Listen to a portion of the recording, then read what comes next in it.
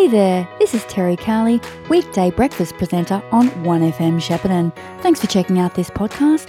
It was recorded live as part of The Brekkie Show, which you can catch 6 to 9am Monday to Friday. Now, Greater Shepparton City Council has a number of grants that it wants to disseminate out of the community. It's always good news to know there is funds available. To tell us all about it is the Acting Manager of Community, Renee Scott. Good morning, Renee. Good morning, Terry. Thank you for having me. Thanks for your time this morning. I understand there is still some grants available for people who are trying to sort of still recover from our floods last year. Yes, that's right, Terry. The council's currently got open the Social Recovery Quick Response Grants, which are grants of up to $1,000 for small-scale projects. And this is particularly in response to October's flooding on community across Greater Shepparton. Can you give me some idea of an example of someone who might, a type of project that might be successful for this particular quick response grant? Yeah, so they're 4 small-scale projects that respond to the impacts of flooding with a particular focus on improving mental and physical health, building community resilience, engaging volunteers and building community connections. So some people, community groups or not-for-profits might use this funding to purchase equipment or run an event, just as an example. So it has to be a community group. It can't be individuals for this one. Yeah, that's correct. It's a community group or non-for-profits.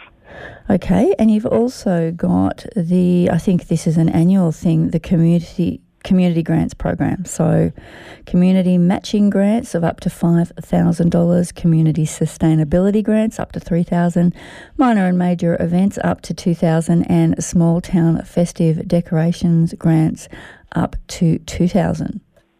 Yeah, that's right. We certainly have a lot of grants open at the moment. We also have our Sporting Future grants, Creative Cities grants, Visitor Experience Innovation grants, and the Empowering Communities grants. So if you're a community group or an organisation who has an idea for a project, chances are there's probably a grant that fits your criteria, and we just encourage you to give us a call at council and discuss your idea, and we'll find the best avenue for you to apply for that funding. Can you explain what a community matching grant is? Is that the one where you're supposed to come up with the amount that you're applying for? Yeah, that's right. So community matching grants do have a matching component. That can either be a financial contribution or an in-kind contribution. So a lot of organisations choose to have an in-kind contribution, and that might be the labour and work of their group, or they may have had some professionals like tradespeople volunteer, and they can use that component as an in-kind contribution to match the grant that they're requesting. And sustainability grants, might that be things like solar panels? Yes, that's correct. An example of a project was the harvest table at the Tatura Community Hub, which provided for members of the community to swap fresh produce. So, community gardens, solar panels, there's lots of great initiatives that can fit under the community sustainability grants. And can you give us some examples of, previous successful applicants to the minor and major events stream? Yeah, so the minor events grants are up to $2,000 and the major events are up to $5,000. So these could be events in our small towns like barbecues and movie nights, or they might be larger events where this amount contributes to the overall running of the program. And it's just important that you go onto Council's website, read the program guidelines, or call Council to discuss your idea, because we definitely want to make sure that your idea fits in with the project before you go to all that effort of applying for the grant.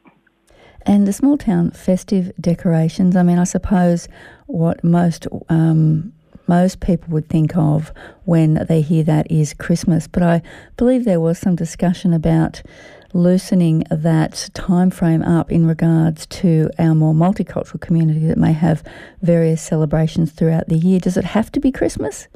No, it doesn't have to be Christmas. So it's all about celebrating and festivity. So that can be later on throughout the year, and it's open to all denominations.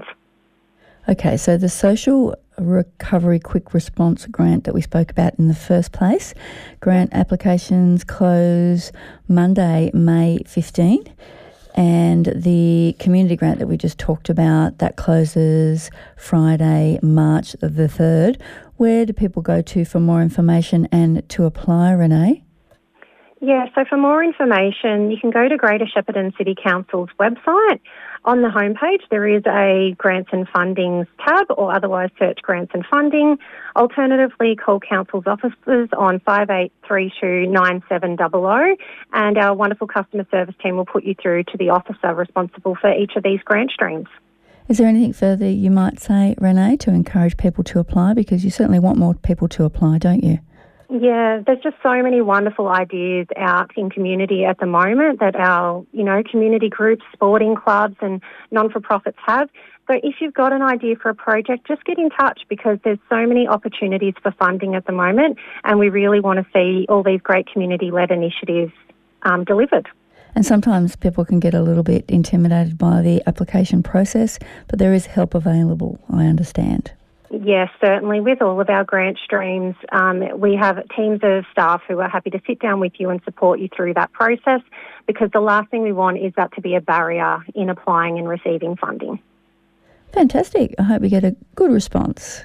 Thanks so much for talking to us this morning, Renee Scott. Renee is the Acting Manager of Community at Greater Shepparton City Council. If any of those grants sound like you might be interested in them, please do get in touch, because, if we don't apply for this money, maybe next time it won't be offered.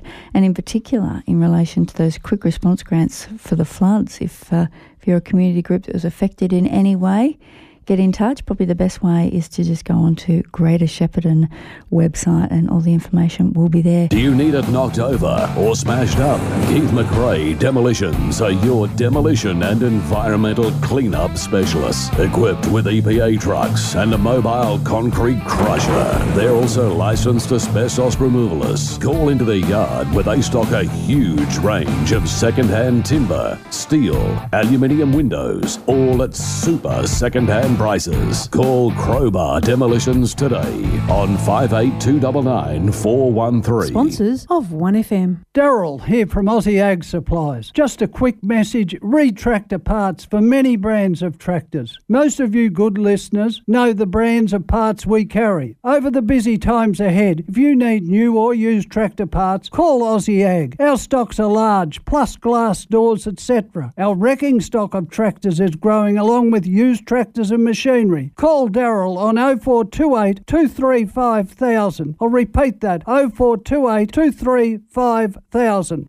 When you face an urban grass fire, exactly where you live is an important factor. If your home is within 2 streets of the grass, walk at least 2 streets back. If you already live 2 streets away, just stay inside and close your windows. Whatever you do, do not drive. The smoke is blinding and you can block roads for emergency vehicles. Simply check the Vic Emergency app for warnings. How well do you know fire? Plan, act, survive. Go to emergency.vic.gov.au. Authorised by the Victorian Government, Melbourne. Station sponsor. You've been listening to a 1FM podcast.